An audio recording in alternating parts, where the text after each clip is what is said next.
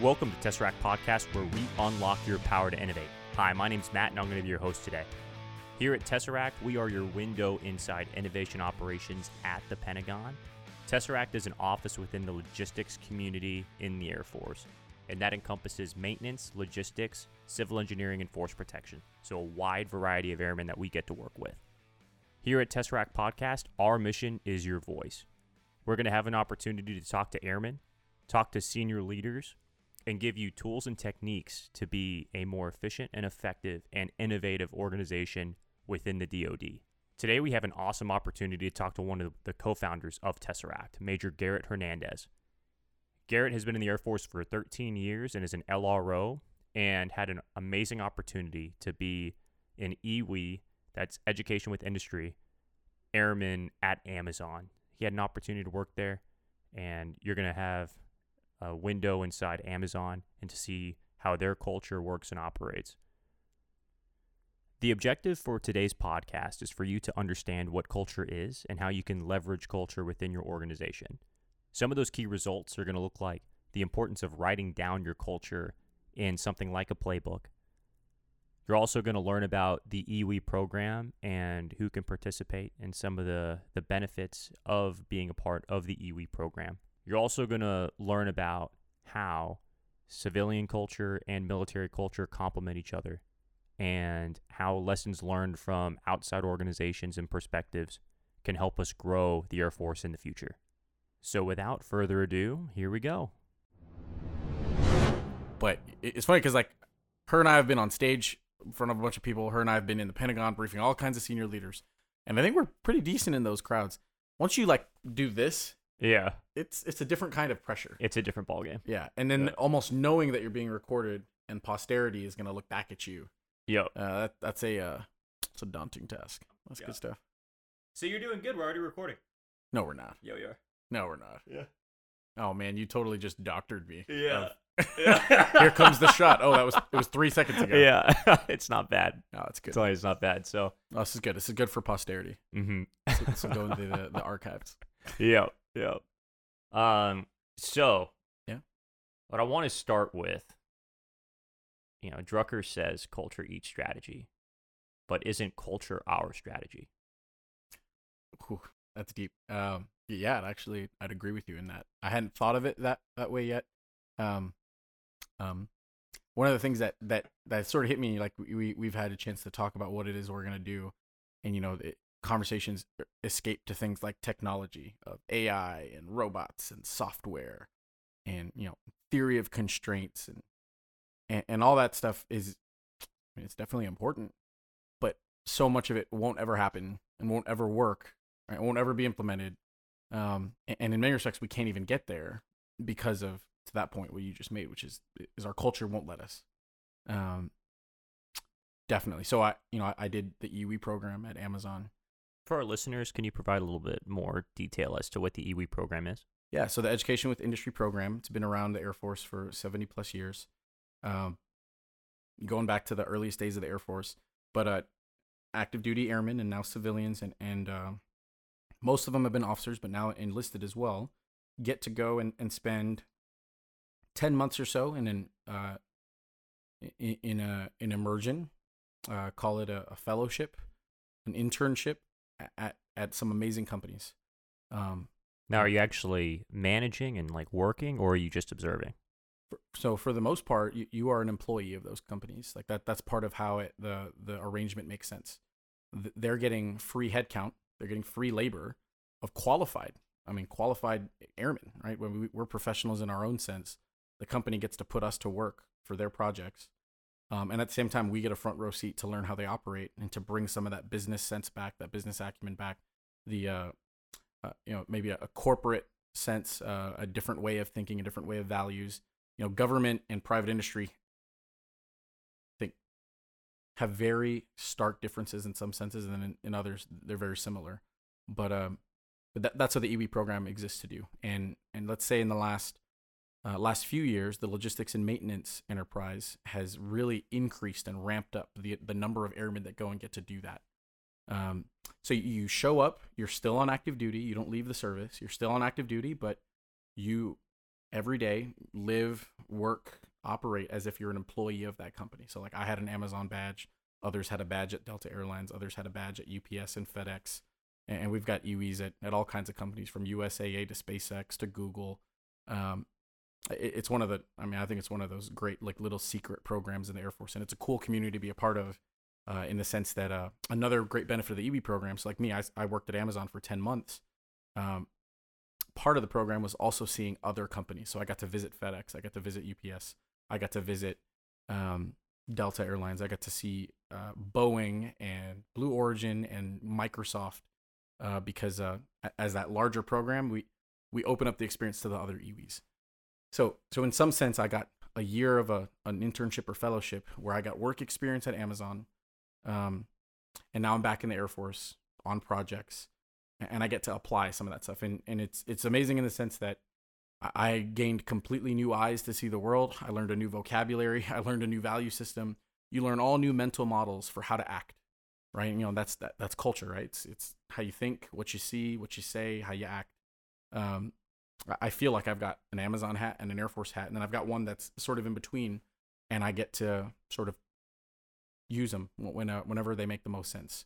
And it was a cool experience in the sense that within weeks of getting on ground, I got to see a lot of behind the scenes stuff of that company that most people will never see. But a couple weeks after that, General George, a 2-star, flew me out to the Pentagon to meet him. And he told me, I want you to go and learn about robots. I want you to go learn about software. I want you to learn about big data and the cloud. And those are my marching orders. I had a focus. It was to focus on the shiny objects. But he also did prime me, and he said, but Garrett, if you come back and tell me that we need robots and we need software and we need the cloud, you'll be missing the point. He goes, I want you to focus on their culture, their innovative culture. How do you create the kind of culture that a company like Amazon, it's younger than my younger brother, right? Came out in the mid 90s. How does it go from a company that is selling books for $1 cheaper than Barnes and Noble, and you get it in 2 weeks online, to a company that today, owns the public cloud sector, that has autonomous robots in the air, on the ground, in their warehouses, can do 1 and 2 day shipping on millions of products. Super impressive, right? They're launching satellites soon. How does a company do that? There's a lot of companies that are over 100 years old. They have great business models. They've never transformed, and maybe never on purpose. Like they've always been responsive to the world changing around them. I think Amazon's one of those few that change itself. And I think at the heart of it is because embedded in their culture is the desire to, and the imperative to, transform. Sort of going back to us, the stuff that the Air Force wants to do, right, to prepare for the high end fight, and to do data analytics, and to to launch jets in a contested environment. I think we focus a lot on the shiny stuff because it's important, but to our thing, one of the biggest impacts I think we can make is to change some of the culture. And I think we're trying with some of that right now. And I think writing it down and putting it in a culture doc is one of the best ways that we can, let's say, propagate that culture out. Like we put it down, we say, here it is. Everyone on our team is going to look at it. We'll have our challenges making it real for us. But I think one of the biggest things we can do is get others to read it. Maybe they understand a little bit about us. Maybe they take some of it and put it into their, into their everyday life, into their everyday world. I don't want to necessarily say that we are stuck in our ways, because I would argue that the Air Force has been the most innovative organization in human history, looking back at the Signal Corps all the way to the F-117, right? And then to the F-35. Think about it. And, in 100 years, in less than 100 years, we went to space.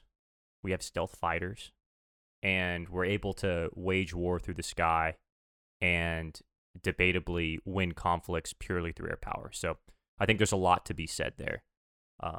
How can Tesseract's culture be scalable and reach other squadrons and organizations throughout the Air Force, and what can they specifically implement? So how do we get our culture out? Is that the core of the question?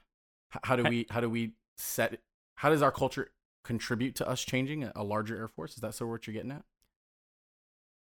So looking at those principles, those tenets, and those tools and techniques that we apply, such as TOC, such as Agile, what do you think is low-hanging fruit for, let's say, a lieutenant who wants to impact his flight as his first assignment as a flight commander? And what can he do to work with his squadron commander and then down to his NCOs to change the way that he leads and manages to make a more efficient and effective and psychologically safe organization?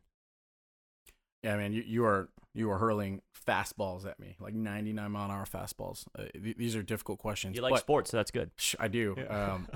It's good, right? Who wants the easy ones? I guess the way I sort of look at it, and the reason it's written in a culture playbook or culture document, it's a baseline and it's a foundation. So, I joined the Air Force at 17, and, I learned how to salute, and I learned how to march. I learned how to make a bed. I learned 7 basic responses, and you learn about ranks, and you learn about history, and you learn about customs and courtesies and traditions, and they give you a sense of sort of how to behave. You know who you salute, you know who you don't, you know who you call sir, ma'am, you know who you don't. I think Air Force has an amazing culture. Our military at large has an amazing culture.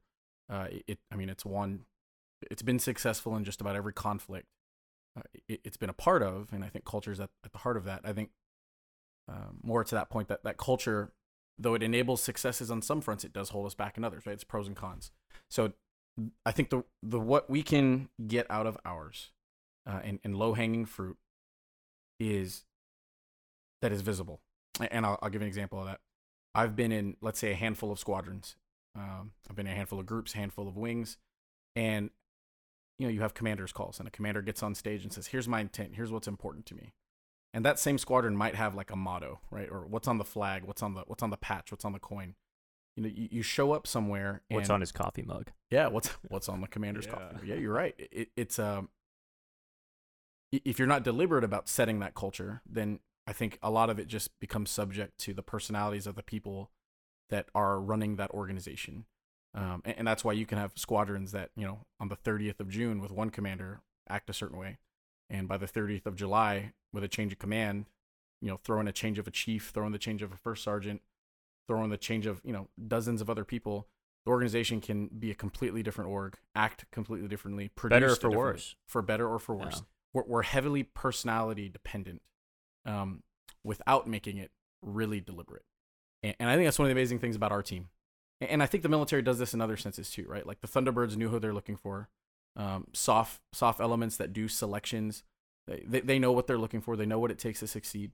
I think on our end of it, we didn't know exactly the work we needed to do or what the challenges were going to be. But I think we had enough of a sense of what kind of people we would want to sort of get after it. We already have a team culture.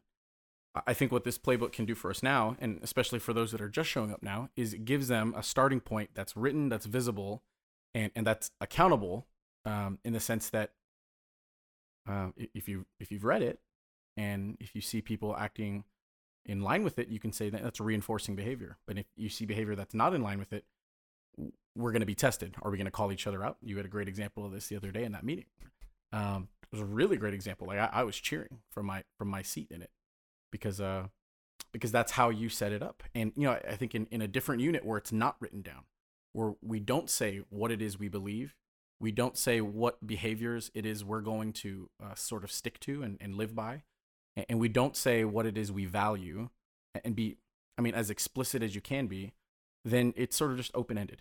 You want to dig into that example for our listeners? Yeah, no, it was cool. If I remember it right, you were asking a teammate if they were going to stick to the schedule that you had sort of set for the next day. Hey, are we still going to do that? And the other teammate, who will remain nameless for only so long, said, no, I don't think that's going to happen. Yeah. Probably no, right? Yeah, no. It was a very delicate. It wasn't rude, but it was that's not going to happen. And I think you said, hold on now. I just read this culture playbook, and it says be a yes and person. It says we find ways to yes. So it was comical, but I think it was poignant, right? It was still meaningful. And so I sat there and I was like, that's a good point. That's how we keep accountable to it. And that other person sort of caught themselves and said, hey, that's actually a decent point. So you're a new lieutenant. You're a new shift supervisor. you have people in your charge, right? You have a mission to get done, a job to get done. You got 5, 10, 20, 100, 200, 500 people. It doesn't matter. If you were to poll them and say, hey, what's important to us? What do we value? How do we behave? What are the words we use? What are the rituals we take part in? I think that over time, people can get that, right? Spend a couple weeks on the job, you start picking stuff up. Spend a few months on the job, you can see it even deeper. I think what these culture playbooks do, we now have ours, and I'd encourage just about every leader out there to have their own, is it leaves all the ambiguity out up front. Like, you showed up, read this. This is how we behave. In the military, that's tough because we don't hire people, right? Like, we get assignments, we're told where to go. Our rank is taken into play. Our rank, our time and grade, our skill level, all those things determine where we sort of get plugged into the larger Air Force. What's cool about our unit is we got to select for people that already fit our idea of an ideal culture. In other orgs, I think it's tougher because you don't have any reasonable assurance that the people on that team, on that shift, in that flight, in that section, in that squadron, are going to get along. But if you have it written down, it's a great starting point because then you're all operating on the same sort of wavelength. So you said you didn't have a playbook at first, right? Yeah. It's something that we had talked about, but it wasn't as important until I saw it in somebody else. Because the notion of having a kind of team culture goes way back to that founding paper for Tesseract, which was, you want to do something serious, it can't be someone's part-time job, it can't be someone's side hustle.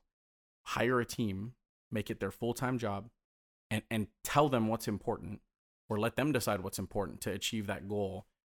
Even in that first business proposal, we were using the concept of things like tenets, those are beliefs, and leadership principles, the behaviors, modeled largely after some of that culture at Amazon and other technology companies. We took that from the original proposal. A year later, we put it into our hiring and screening process. So I think it's something that we've always been trying to build to. And even when it was just Kelsey and I, we were always trying to be very mindful of the different cultures that we were setting, even as a 2-person team, into a 3-person team, into a 4-person team, now into a 12-person team. So that was sort of the aha moment, built off of a couple years of knowing that it was going to be important. I had never seen a culture doc before until the guys at Rise 8, Matt and Brian, sent it over. And that's when it was sort of a light bulb moment for me. That makes sense. Mm-hmm. And what would you say the Air Force's culture playbook would be? That's a good one. I mean, it's weird that you think I'd have like an easy answer for that, knowing that the Air Force has been pretty much my whole adult life. I think you hit a nail on the head in terms of it's a service founded in innovation, which is, we're going to do things different, right? We're going to go up into a whole different domain. We're going to invent and create new kinds of, let's call it machinery and method for warfare. So I think that spirit's very much alive and well. The other culture that had been thrown at me since day one in the Air Force is things like our core values, mm-hmm. which are, I think, really high level aspirational. This is the kind of person we want you to be. Wearing your blue uniform. Be excellent. Right. Believe that service is going to come before your personal comfort, before your personal pleasures, even, and and have integrity. They're all important, but contrasting that with when I showed up to Amazon as an EWE, and I'm having to take off my Air Force uniform and put on an Amazon T-shirt, and I'm having to fit into that culture. I actually found it very helpful to have those 14 sort of concrete leadership principles, and knowing that I didn't have to exhibit all 14 every day, but as a problem approached me, as a fork in the road came, I could decide between being, and whether what was the best answer was to be frugal, was to act, was to get more information and do a deep dive. And it sort of just made it clear that the company is okay if I act in any of these ways, as long as I justify it to get to that end result. The company is also okay with me not picking the right one at first. And as long as I'm continuously trying to get, and I'm closer and closer to the answer, they're going to let me keep going. What I really enjoyed about those leadership principles is the employees at Amazon use those words in their everyday lexicon. And, my first few days, I was almost waiting for them like they were playing a joke on me. Like, they don't really use these words in everyday conversation. And sure enough, every meeting that goes by, every conversation, every trip to the kitchen, it's not one of those where people are zombies and they use it, and it's the only words they use. But they use those words and they mean it, and the magic of having two people know what that word means, or at least be able to like really closely approximate what it means. Like when you say you want to dive deep, yeah, I know that means we need more info. I know that means we need to try harder. I know that means we need to keep keep hitting the gas pedal on it.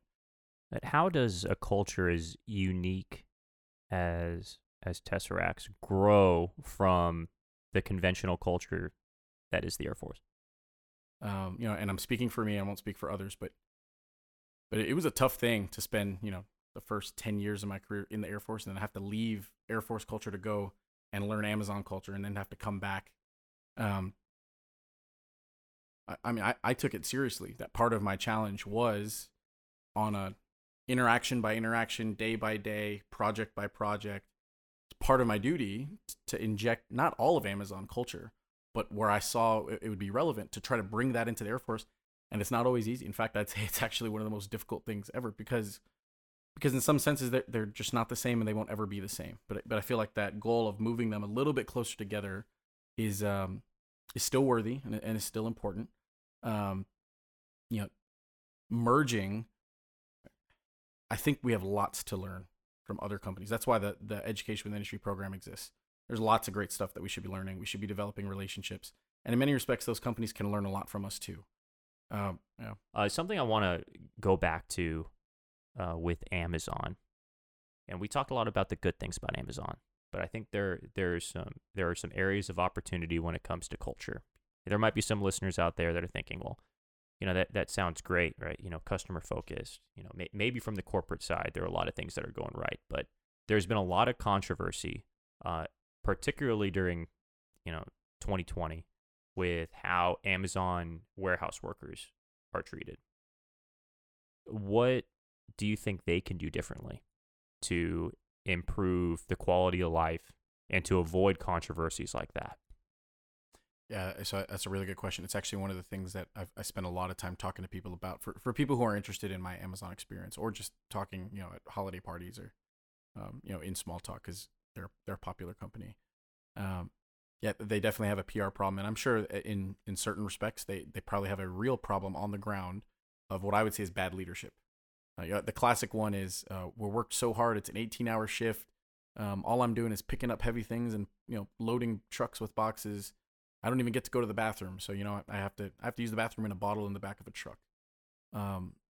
Do I have reason or grounds to doubt that happens? No. I mean, sure. Let's just assume that does happen. The experience that I can draw from to maybe assess or evaluate if that's a widespread thing is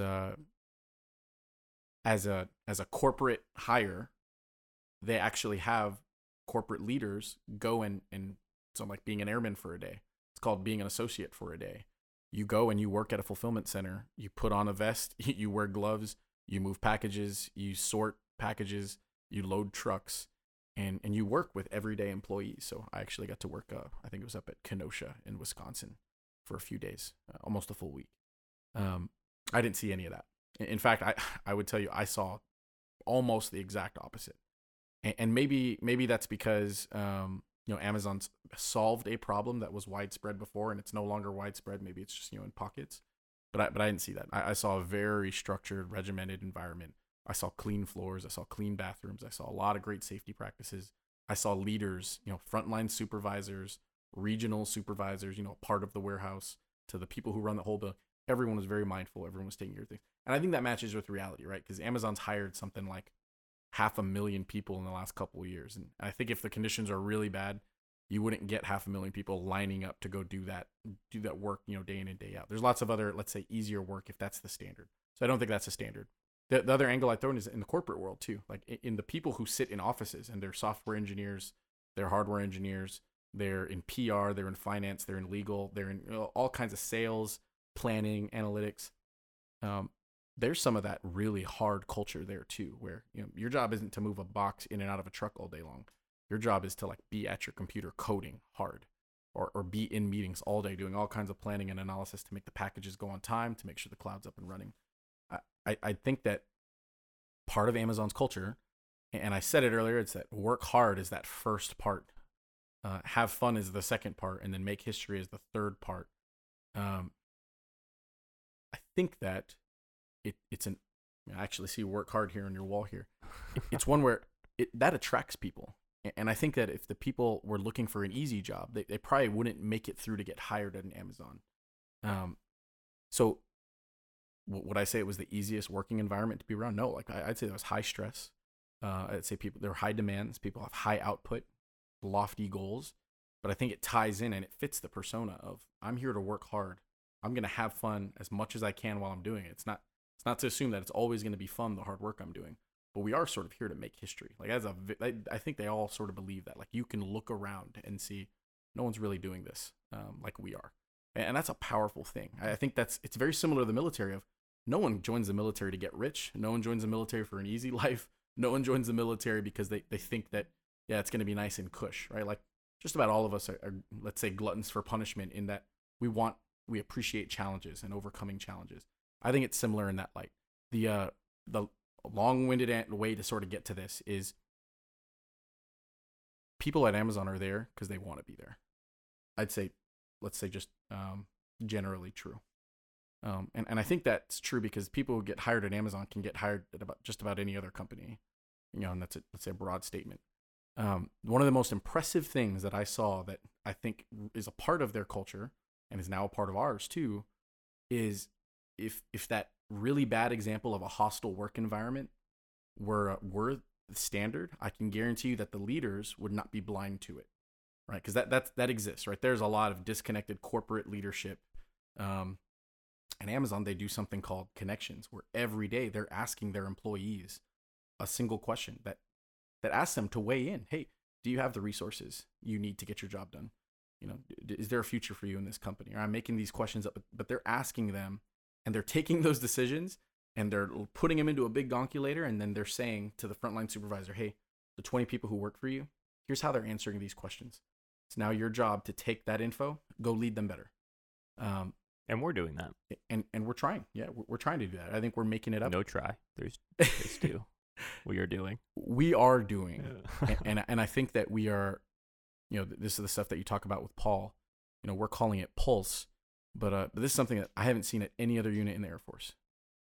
For sure, it was something I saw at Amazon, and I was like, man, this has to come back to the Air Force. Well, we see it once a year in the Air Force. Yeah, you see it once a year or once every couple of years. You're talking about like the DEOCs. That's fair, right? But let's say the DEOCs is solving someone else's problem, right? I don't think a DEOCs is designed to be accountable to the airman writing the comments. You know what that problem solves? What does it solve? It puts the check in the box. Sure, yeah. Wait, hey, so I don't know the law that exists. I wasn't in those rooms. Let's assume that everyone who's behind the DEOCs, they're doing good work to check the box that they've been asked to check, right? And let's say they can report, and it's an institutional measure they can do. What I love about what we are doing with Pulse and what a lot of supervisors and leaders out in the Air Force are partnering with us on is they're doing Pulse for a very different reason. It's to be airman focused. It's to ask questions of their team to say, I care about what it is you would answer to this question. My leader gives me the resources to get my job done. Highly agree, highly disagree. I'd want to know the answer to that if I were a supervisor, if I were a squadron commander, if I was a section chief. How do we scale that more? I think that we're doing it is a great first step because we're showing that we're committed to it. And I think it works for us because it generates a conversation that we take to this is another part of our culture book, right? We take to our retros, our retrospectives. The most important element of an agile organization. Yeah, if you only pick one, pick the retro, right? Yep. Look at you, man. It's almost like you had to read that thing and then you recorded it and, it's almost like I work for Tesseract. Yeah. Yeah. So these are things that like build on each other that we set beliefs, our tenets and our behaviors out. We put it in a document, and then every week we ask ourselves questions that could lead us to hold ourselves accountable, and that we put time on the calendar every week to talk about it with each other and how we can be better and where we're being inconsistent. I think that's, let's call that a reinforcing system that shows that we are concerned with our culture very deliberately, and that if it can work for us, or at least be effective for us, maybe it can be effective for you out there on a line somewhere, right? Like in a back shop on a flight line, in a warehouse, in an aerial port. And we're showing it's possible. I mean, Sure. we're airmen. Sure. We're not civilians. I mean, we're not in any other entity except the Air Force. Yeah, and that's the beauty of Pulse. It's just a conversation, and it's a way to bring data, maybe to pull out data that can help leaders and airmen understand what it is people are feeling and thinking. But you put some data points on it, and then you can codify it, right? You're writing it down, and you can talk about it. As Paul says, it's already happening. It's already happening. People are already feeling it. People are already talking about it. Well, not just Pulse itself, but the actions that are and the behaviors that are brought to light through Pulse. Yeah, absolutely. Whether or not a leader asks these questions and tries to get those data points, the airmen are still feeling it already. And they're already living what it is they're feeling. And I don't know, if I'm ever in charge of people, if I'm ever trusted to be responsible for others, I want to know what it is they're thinking. I think a lot of people do that already in personal interactions, showing up to roll calls, having conversations. I'm not saying that we're bad at this. I'm saying that we can be better. And I think Pulse gives us a tool to be better, about how you can throw a feedback loop into knowing what it is your people are feeling, and as a leader, making decisions based off of what it is they're feeling to get the team to where you need to go. So that's really long-winded answer. You asked me about Amazon and changing their culture. I think one of the reasons they can change so quickly, and one of the reasons they continue to grow, and one of the reasons they're so productive, is because they do things like connections, where leaders are held accountable for their actions on just about a daily basis, just by asking the employee. Like, how simple is that? I'm gonna ask you every day just one question, and after a week or two or a month, I'm gonna make sure your boss knows what you think. And asking that question every day is gonna get Bezos to Mars. I like how you brought up wearing multiple hats. Something you can identify with. I can personally identify that with that. And how can we provide that context for our airmen out there that haven't had that opportunity to wear that other hat? Yeah, I'd say that I've struggled with that in certain senses. I'll give an example. I've sat in meetings, or I've been in settings, and I can see the Air Force going a certain direction, and I think I've call it a tactical error. In trying to make a point and say, well, that'll never happen at an Amazon. I think that on my end of it, the goodness is I'm trying to point out just a stark contrast, and how that let's say that little particular what the Air Force is doing wouldn't fly at an Amazon, would be completely unacceptable. The other term I use is that's not how the real world works. And I'm using it for effect, because I feel like you have to get people's attention sometimes. Yeah. But I think that might turn off as many people as it maybe turns a light bulb on for, right? Like, so I think some people are like, that's a good point. That wouldn't fly on the outside, even though they've never set foot on the outside. It's like, you're right. That is crap. Why do we have to deal with that? Maybe I want to change it. I think on the other end, there's also a number of people that they say, let's say they're turned off by it, and maybe it's insulting, and maybe it's negative. So I feel like what I've always tried to do is just approach it from the proper perspective, in a respectful manner of, it makes sense to me that the Air Force is doing this, because this is the conditions are set that it wouldn't be any other way for us. I think I now try to say, when I was at an Amazon, here's how it was a little different. Great example was I came back. One of the first things I did at Amazon, you show up, they give you an ID card, which gets you into all the buildings. They give you a laptop, they give you a laptop bag, and you flip that laptop open, and you've already got email. You've already got an account. It's automatically connected to the super high-speed Wi-Fi in every building, in the bathroom, on the street corner, in the break room. It doesn't matter. You are connected, not because they're a tech company and being connected is cool, but you're connected because they know that that's one of the easiest things they can do to set the conditions for you to be productive. It took me 4 months to get my email up and running at my first base. Yeah. But by the time I opened up my laptop the first time, I had 40 emails at Amazon. I was already being invited to meetings. I was already in chats. I was already being asked to deliver. At a very minimum, I was asked to deliver my presence, to be, at certain places. Look at 4 months. Doesn't surprise me though. Like, it's frustrating to me because now I have experienced that in both ends with my Air Force hat and my Amazon hat. I came back to the Air Force and I got a laptop and it wasn't even a wireless thing. Like, it was plugged into our network and it didn't work. It's one of those of, I said this wouldn't be acceptable at Amazon. I didn't even see wires at Amazon. The only wire you had was your power cord because that was the cord that kept the battery running. But everything's wireless. And the Air Force civilian was like, dude, you're gonna have to get over that really quick. You're not at Amazon anymore. And I've had to wrestle with that because I wasn't trying to be insulting. I was trying to point out that this is unacceptable. Because for me, that people have different reasons for innovating, for changing. Necessity being the mother of invention. One of the things that's always spurred me to action, I think, is just being really mad at something. Like, that shouldn't work that way, or it doesn't work. How about we try to make it work? So I don't know. Let's call that complaining to the larger universe that someone out there, it should be their job to fix the Wi-Fi here or to make the network go. And sure enough, they are. Right? There are airmen hard at work every day trying to keep that network up and trying to keep it safe and balancing cybersecurity with network speed and resource constraints and all of that. And that's where tenets, and those principles, those come in, because that guides someone in the right direction to want to. Well, they'll be inspired to do their job, inspired to make that change to make the operation run smoother. Yeah. Right. We should always, like, here at Tesseract, we have a bias for action.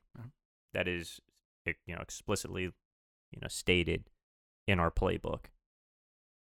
What other organization has a bias for action? I can name a few that don't. Yeah. That cause headaches for other organizations that cannot do their job, which makes us a less fluid organization, which makes us less mobile. And in an era of high speed, high tech maneuver warfare, that's just not acceptable. And those habits can't be inculcated, right? It's just 100% agree with you. And that's something else that I learned. I don't think I had to all the way get to Amazon to learn this, but it was another stark contrast that really resonated with me. At Amazon, all the Amazonians are customer obsessed. Like, they don't believe in customer service. They believe in, like, the standard is to obsess over their customer. What does that mean? That means giving them a car when they want a faster horse, right? That means giving them 2-day shipping before anybody's asking for it. They want to make it easy for you because they know that they're competing with that store that's 5 or 10 minute or 15-minute drive from you. And I think they also know that if you were to try to, return something from the store, you might have to wait in line. So it's definitely built into, but being customer obsessed is why a company like Amazon continues to grow, because more and more people are happy to take advantage of all that value that's just sitting they're waiting for them. I think on our end of it, to your point earlier, there are definitely organizations in our Air Force. I wouldn't speak writ large on the DoD, but in our Air Force, there are definitely organizations that seem like they should be in customer service orientation. But there are practices that definitely appear to be, let's say, out of sync with that, right? Like, I think we all have that complaint about, the one group on base that's closed, the one day of every third Thursday of the week for training. Every 3 Thursdays in the month. Yeah, every 3 Thursdays. or the service, the desk that they're open from 8:30 to 4:30, and they go to lunch at 9:30, and then they come back from lunch at 3:30. Yeah, but you're an airman who your hours are from, let's say midnight to 8, and then you got to go get your kid to school, or then you got to go to sleep, and you got to do all a bunch of other things. But if it's not necessarily built to the point that you can get off the flight line to make it in those customer service hours, you can feel like, who's out here looking and taking care of me? I think that's something that even me as a young officer in a logistics in a support organization, one of the first words I was taught to learn and to know and to say was no. To no to the exact other organization on base that my organization exists to support. Your default answer is no, and there's good reasons to say no, but I think you can definitely get to a whole different level if your default is maybe to be yes, to find a way to yes, right? Like that's an Amazon leadership principle. That's a Tesseract leadership principle. It's so easy to say no sometimes. But when you say yes, aren't you saying no to an infinite amount of things? Yeah, maybe. And I think that's where we leave it on We leave it on the airmen to make a decision on what it is they should be saying yes to. I don't think the principle is find a way to yes 100% of the time. I think what it means is you find a way to yes when you know yes is the right answer. Mm-hmm. And I think it means find a way to yes maybe when you feel like the answer is no, but if someone else is asking you about it, and maybe that someone else is in the organization that you exist to support, maybe you should look at like what's at the core of their problem, right? And those are the other things that we talk about in our leadership doc, right? Like we want to focus on fundamentals, like at the core of your problem that you need my help with. How can I help?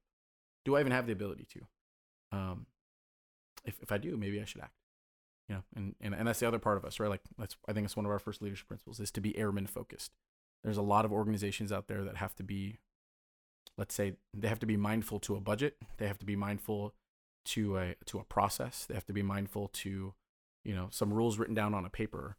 I think one of the things that has always resonated with us, and I think it comes from principles learned in private industry, where, you know, if you're not customer service oriented, you're not providing a superior experience, they'll go somewhere else. Is how could we be obsessed or focused on airmen? I think it also ties back to it might even be more relevant to Southwest Airlines. Yeah. Because, I mean, they put a high focus on the employee, because they know if they have an unhappy employee, that's right, they're going to have an unhappy customer. And if they have unhappy customers, they're not going to be customers for much longer. And then they're not going to have any shareholders, because they're not going to be willing to invest in an organization without any customers, right? So it's that trickle down effect. So, you know, with the Air Force, if you have airmen that are not psychologically safe, not coming to work, toxic work environment. Not saying that every environment in the Air Force, every work environment is toxic, but I digress there a little bit. No, I mean, I think it's still very relevant. You know, that's one of the other places that you use the term psychological safety, right? Like where you feel like you can be yourself, think your thoughts, speak your thoughts out, and, you know, act what you believe to be right without fear of being judged or ridiculed. I think that's where Culture Doc helps again, because, you know, it removes the ambiguity, and it says that if this is what my organization values, right, in belief and in action, belief and behavior, if I'm acting in this way, or if at least I can justify it, that this is what I'm attempting to do, then I think that does give you, let's say it gives you a safety net to say, I'm going to try this, because I'm trying to earn your trust. You may disagree with the way I'm doing it, but I am trying, and it forces a conversation. You know, I'm trying to in this product. You know, I might seem like and this is an external application. We might seem like we're really hard-headed on an issue to external agencies that we have to partner with to get to an end result. But I think our culture playbook makes it transparent, not just to us internally, but to them too, which is, hey, this is why we're acting a certain way. We are going to stand on a desk on this project, and we will till our, you know, let's say until the lights get turned off by someone who has the authority to do so. We're going to keep fighting for this one because it's part of what we believe. And we don't expect it to be part of what you believe. We would just ask that, you know, you see where we're coming from. So I definitely think there's applications for enabling a psychologically safe environment. That Culture Doc gives you left and right limits, and, you know, top and bottom limits of where you can sort of to keep going. And then externally, it gives people maybe some expectation management help in, I know why that person always talks about what this means for the airmen on the flight line. Why? Because Tesseract airmen are airmen focused. You know, that person's job is to make the numbers crunch the right way, right? They're you know, to use a negative term, they're the bean counter, right? I was a flesh peddler at one time at AFPC. My job was to match the needs of the Air Force and take care of people, and sometimes that's tough. I think in the innovations we pursue and in the projects that we take on, if they're projects that airmen wouldn't approve of, then we shouldn't be doing them. And that's that other part of that Culture Doc. You know, it's something cool that you see at Amazon on their teams when when teams approve their tenets, the things that they believe in. You know, they say these are our tenets until we change them, until we decide otherwise. And often, like at forks in the road, they can say, you know, it seems like we went down a direction that takes us away from that belief. So we need to reevaluate whether this is the direction we stay on, or if we even think that's a belief anymore. And you can change, right? They're not written in stone. though. That someone could say that's another culture playbook that's been doing well for thousands of years, right? Yeah. And with Amazon, forgive me if I butcher this. Yeah. Their culture lives on the walls and on the tables, right? I mean, don't they have the doors that are the tables? Am I getting that right? No, you got it right. And the TV mounts on the wall, are they still on the wall? Like when Bezos took the TVs off because they weren't. Yeah, absolutely. So one of their leadership principles is to be frugal. Even as Amazon was raking in millions and millions in revenue, to this day, one of the things that is a part of their culture is they use door desks, because Bezos in late 90s, he's a multimillionaire, right? On track to be a billionaire. They interviewed him and they're like, you have a messy office. You're a CEO. And he's like, yeah, we built that desk years ago when we didn't have anything. And we're being frugal because the money that we get, we're investing into the business to bring value to our customers. Yeah, we can afford nicer looking desks. That would be inconsistent with our values because we're obsessing over customers here. We're not obsessing over our personal workspace. So I've had multiple door desks, right? You show up and they're a little fancier these days because obviously, they're $1 trillion company, but they still look like and are fashioned, and they're still called door desks, to the point of the stuff that's up on the walls. Every building you go into, whether it's a warehouse or a fulfillment center, it's more industrial, or you're in a corporate office setting, on the walls, you're going to see things that say, work hard, have fun, make history. You're going to see the leadership principles of obsess over customers and dive deep and earn trust and have a bias for action. And it's almost like being in a sports team, right? Like your favorite NFL or NBA team, right? They have a motto, play like a champion today. Amazon's got their own version. And I mean, I don't want to say it's easy to drink the Kool-Aid, but it's very reinforcing. It makes it so that the leaders to the lowest employees, they're using the same words, they're moving in the same direction, and they're holding, people are going to disagree, but they have the same beliefs because it's not about what I want, it's about what value can I bring to a customer, right? And you're going to disagree all along the way, but those leadership principles help cut through some of that ambiguity of you believe what you believe and I believe what I believe. We've come from different places. How do we use these tools to get each other on the same page? I think that's going to work well for us here on Tesseract too. I think it already does. I know that, for 18 months now, Kelsey and I have come from different worlds, but we found a way, I think, in building this culture to instead of focusing on the things that we disagree in, what can we focus on sort of needs to happen? And, but we disagree and commit. And we can disagree and commit, which is another one of our leadership principles. Do you feel good about that one? What do you think about that one? I love it. Yeah. Because it's incredibly important to be able to have humility and backbone as you move forward with something that you don't 100% agree with.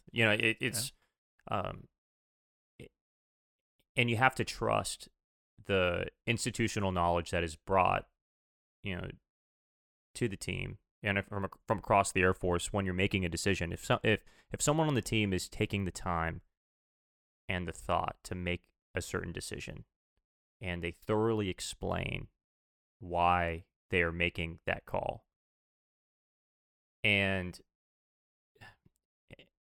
you have a concern, you can voice those concerns, but if you come to a consensus that, hey, like this is the best option, we're 60-40 here, but I'd rather go with 60 than 40, right? So you have to commit to that, and you have to show that support for your teammate, and it's not used just as a tool to support somebody, right? It's used as a tool so we can move, together instead of moving faster alone. Yeah, it's one of the, I've seen that leadership principle that I haven't seen anywhere else in the world until I saw it in Amazon, but I've seen it pop up in a bunch of other, call them startup cultures, in other people's culture docs. And to me, it's brilliant. And I think it is a Bezos-ism, but it's that notion, just like you said, of if you've poured your heart and soul into something and you're convicted on it, I, as your teammate, who maybe I've poured the same amount of heart and soul, or maybe I haven't, I can disagree with you and pull all the wind out of your sails. I can say, no, I don't like that, or no, I don't understand it, or no, it doesn't make sense to me, or no, we can't afford it. But if you really do believe it, we're at loggerheads, right? We're not in agreement. There is no consensus. I think the beauty of disagree and commit is it's another one of those tools that reminds you and me of, he might believe in this more than I do. And maybe I actually do disagree with you, but I'm going to disagree with you here, but then I'm going to commit and I'm going to run the play that you call, and I'm not going to do it in a way of, let me maybe I told you so. Yeah, intentionally or unintentionally sabotage you to say I told you so. That's a tough thing to do. I struggle with this all the time. And not in like a negative sense, but I struggle with it all the time in the sense of I like to think that I see the world a certain way and I see which direction we should go. And if you see it differently, let's say the worst part of me might want to say, well, he's wrong. Why doesn't he see it my way? Yeah, you don't want to be the baby Yoda with the coffee cup, meme, where he's sitting there like, oh, watching your supervisor do something you told him. Yeah, you don't. But sometimes, and I think this happens most of the time, is no one knows how it's going to play out. No one knows the exact answer. So, that's the Bezos term. He's like, I disagree and commit with my staff all the time. I've told them, no, that's never going to work. But they convinced me to the point, and none of us knew the answer. He's like, all right, I support you.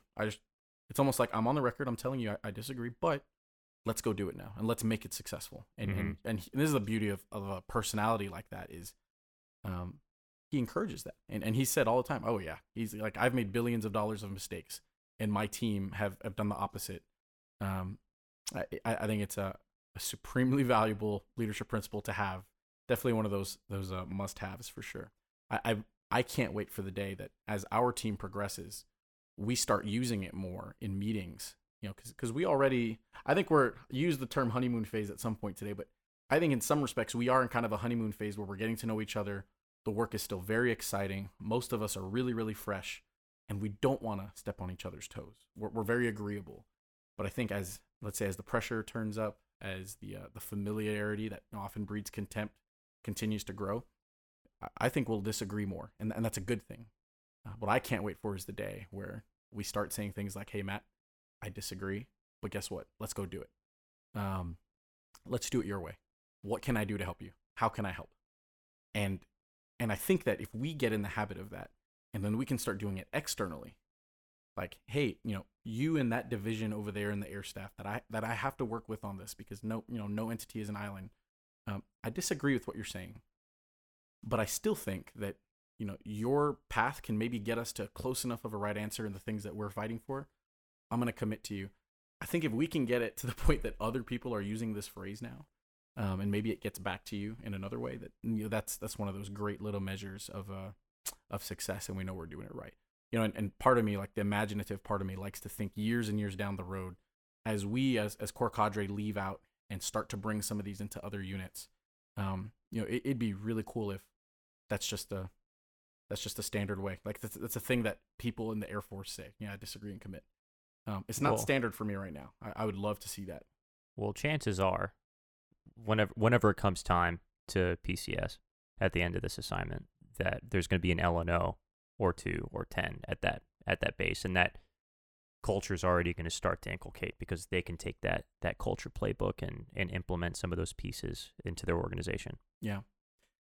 So that's the goal, right? To connect. First part of a mission set, to connect. Absolutely. And you talked about it. I think I might have struggled earlier in sort of describing it, right? But I think a lot of your questions are sort of driving at how do you make something like culture change real, and what does it look like, and how can we potentially impact that? I'll tell you one of the things I've thought about, is I have to prepare for my time to leave this team. In whatever unit I go to next, whatever team I go to next, if we don't have something written down, I think one of the things I would try to get off the ground is, hey, team, 5, 10, 20, 50, 500 of us, let's put one of these together. Let's put it in writing. This is what we believe. This is what we value. This is how we behave. And let's publish it for ourselves, hold each other accountable. Let's publish it for other people to look at us and know what they can expect and hold us accountable. And I think that, to your point earlier, of just about anybody in Air Force can do this right now. And I think what it guards against is one of those, I'll call it like the tyranny of personality, is we have we're a high power distance, authoritative, structured, hierarchical organization, right? Like the lieutenant colonel gets their way. They sit at the head of the table in their environment, then they go and sit at the back row at the 06's environment, who sits in the back row at the 3-stars environment. No different than, like out on a line, the 2-striper, the 3-striper just does what they're told. That it's the expectation because we got to get work done. I think it's so tough to have to constantly adapt to different personalities because people are different, and that's one of the things that makes us great. But if those different personalities can coalesce around like the shared values and beliefs, then you almost need to manage less because people are just leading themselves, right? People are behaving a certain way. So that's where I think that, the value of writing down is a really big deal. And I think a lot of units have this and it's unspoken. That next step of just writing it down could be a really big deal. When we were, almost 18 months now, when we were pitching the idea of this Tesseract, ages and ages ago now, but we had a meeting with both Dr. Roper and Lieutenant General Barry, and we're in Dr. Roper's office, right? He's an Assistant Secretary of the Air Force. And the whole room is set up for him to sit at the head of the table because that's where he sits. But it was so cool in that sense, right? He's breaking barriers in the technology space, but he's breaking cultural barriers too. He comes in and, everyone stands up because that's what we do, to acknowledge the rank and the responsibility and the authority of the individual in that seat. And he goes, let's do this a little different. He's like, I'm going to break the rules. I know I'm not supposed to do this, but he walks down like 3 seats down to say, I'm going to sit in the middle of the table. Is that okay with everybody? and he goes, Kelsey, I'm going to sit across from you. Is that okay? And, who's going to tell him no? But we all sit down and he just, I think like that little gesture, highly irregular, I think sets the tone for a psychologically safe environment because now Kelsey's job was to brief that day, right? Like Dr. Ripper was going to sit down and say, I've read your stuff. How can I help? And he actually did that. He put his binder down. He said, read it. Good to see you again. How can I help? Just like that. If he was doing that from 4 seats up at the head of a really long table designed for, 40 people to sit there, normally inhabited with, GS-15s, 06s, generals, that puts Kelsey, the briefer, lower ranking in a really tough spot. We might be used to it, but it doesn't make it any easier. That he was sitting across from her, using her first name, saying, how can I help? As opposed to, what's the plan? Or what are my codes? How can I help? So powerful. And, I think that's stuff that we can try to perpetuate. And it's one where you don't even think about it until you see it done differently. I never question that the colonel sits at the head of the table or the general sits at the head of the table because that's all I've known, since 17 years old, right? That the general gets the reserved parking spot. They sit at the head of the table. Everyone stands up when they walk in. All great cultural practices in a hierarchical structure like the military where we got to get done. We got to put people in harm's way and orders have to be followed. But it's sometimes followed through for the wrong reasons. Yeah. Well, and sometimes it's not always relevant. Mm-hmm. Exactly. It's like taking a hill. I mean, you grew up a Marine. Taking a hill. Yeah. Don't question me because we just got to get off the X, right? We got to get out of here. But all the great leaders that you read about in history, have you seen The Pacific, the HBO series? You remember Captain Haldane? Yeah. He was famous for asking instead of telling. Hey, private, hey, Marine, can you do this for me? Yeah. Do you mind doing this? And he would ask instead of tell. And that that built the trust of the Marines under his command. And unfortunately, he was killed in action on Peleliu. Yeah. But whenever you read the testimonies of the people that were part of K-35, everyone mentions Captain Haldane and everyone mentions that aspect of his leadership style. And it's important because that's how you build ownership of decision making, as to, if I tell someone to do something, that's coming from me and my ego might be feeding off of that. But how can we build ownership as to, or next level, instead of asking them to do something specific, asking them what they think should be done. Exactly. Right? Because that's a whole, I think it just re-emphasizes and strengthens the exact same point of, asking versus tasking. I think, taking a hill, you got to task somebody. Right? Mm-hmm. Like asking might work, telling people maybe a higher probability that you're going to go, right? Mm-hmm. Go take it. We're not always taking hills. Mm-hmm. In fact, I would say the majority of the time, especially in the Air Force and especially, back at home station, we're not taking a hill. We're not getting shot at. We're not getting blown up. There's no enemy on the other side of the wire, right? Like the enemy we're fighting is, let's say, a world away. But if we don't have a psychologically safe environment built from a deliberate culture, then we cannot support those people that are taking the hills and the air power that keeps those individuals, those soldiers, sailors, and airmen and Marines that are taking those hills. Yeah. If we're less efficient here, because anytime we are doing work stateside, we are preparing to go to war. Sure. Absolutely. That's the bottom line. Yeah. It's one of those of going back to tasking versus asking. The way I look at it, a lot of people know what their job is and what their job needs to be. And I feel like, it's incumbent on the leader to have to make a judgment call on that. But if I feel like if I have high confidence that you already know what you need to do, telling you doesn't necessarily increase the chances that you're going to do it. Maybe I asked you and give you the chance to have a voice in the process.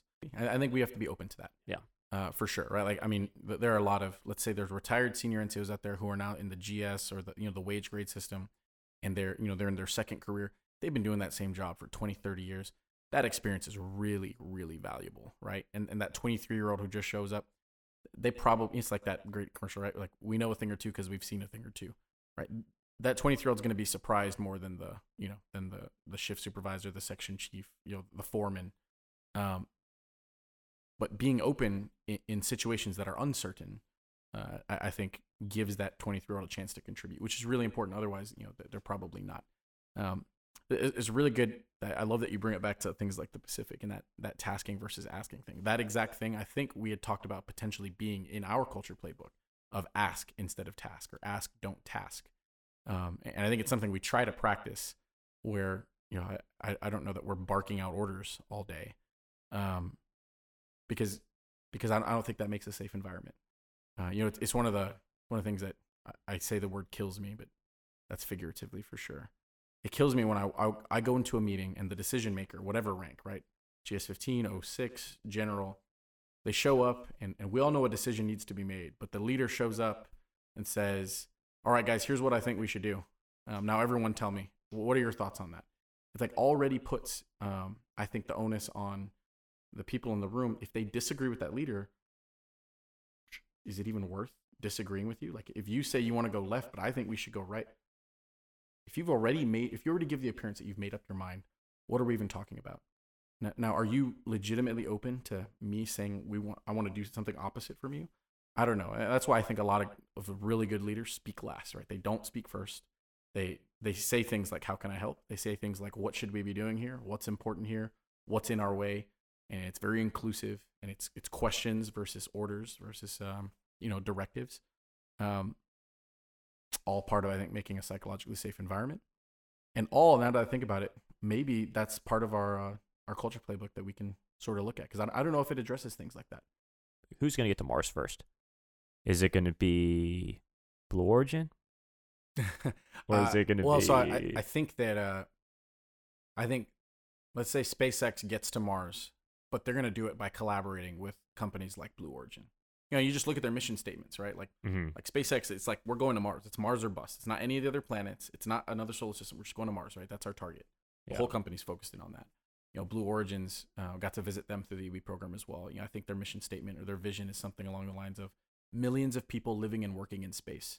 And then you start to think, that actually makes sense, right? Because this is an opportunity for symbiosis where you probably can't get to Mars unless you've got maybe millions or at least a lot of people living and working in space.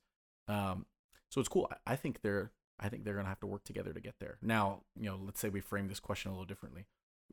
If it was a personal race between like an Elon Musk or Jeff Bezos to be the first foot on that planet, I would actually flip that question back and, sort of reject the premise that I don't think either of them wants to be the first foot on that planet. I think they're just thinking about it from a whole different angle of solving a problem, of filling a need, and of doing something that they think is really cool. Mm-hmm. So, I don't know. And back to like Musk, talking about Elon Musk, he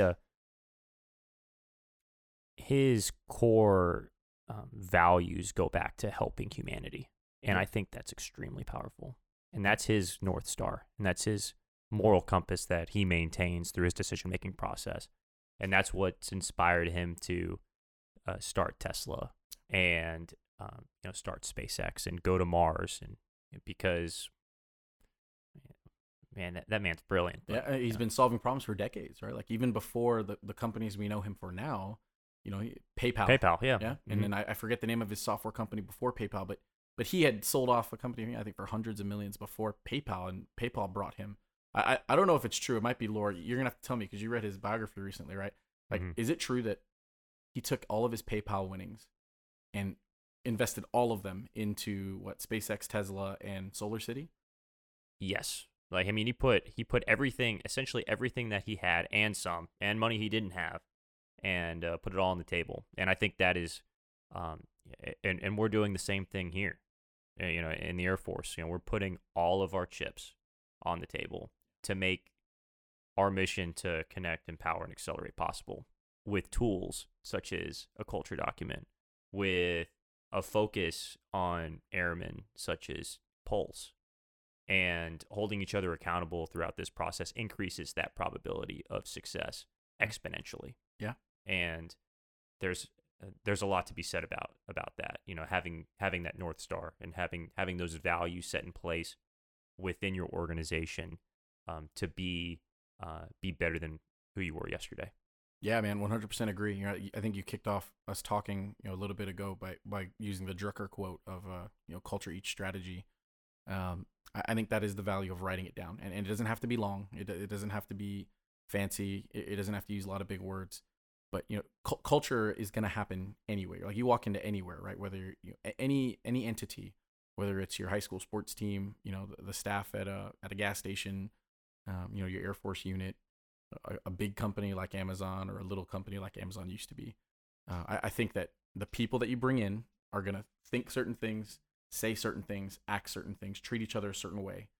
They're going to use the words that that came with them when they joined that team and put on that T-shirt. I think the value of that culture doc is, it accelerates the pace that they all get on, or at least closer to being on the same sheet of music. Because they start using the same words. They start saying, well, you eliminate some of your personal value to say, this is what my team values, and this is what we value, instead of me. Yeah, we versus me is another one. And I think that's the difference, right? Like, you look at a lot of companies that don't exist anymore. I think this is why every senior leader and every CEO out there cares about things like culture is you could probably tie some of it to external things like the stock market, the world economy, demand, changing technology. But to that point we were talking about earlier, if a company's culture enables them to be adaptable and to change, then they'll probably survive, or they'll get through. Maybe some of them will thrive.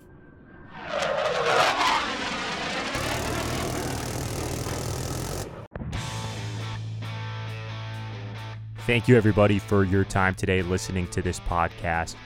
Major Hernandez will be back for further episodes, so we're going to talk more about Amazon in the future and how their culture and their operations complement the Air Force, and excited to bring on more EWE airmen into this podcast. So have an awesome day, and thank you again for listening. Let's connect, empower, and accelerate.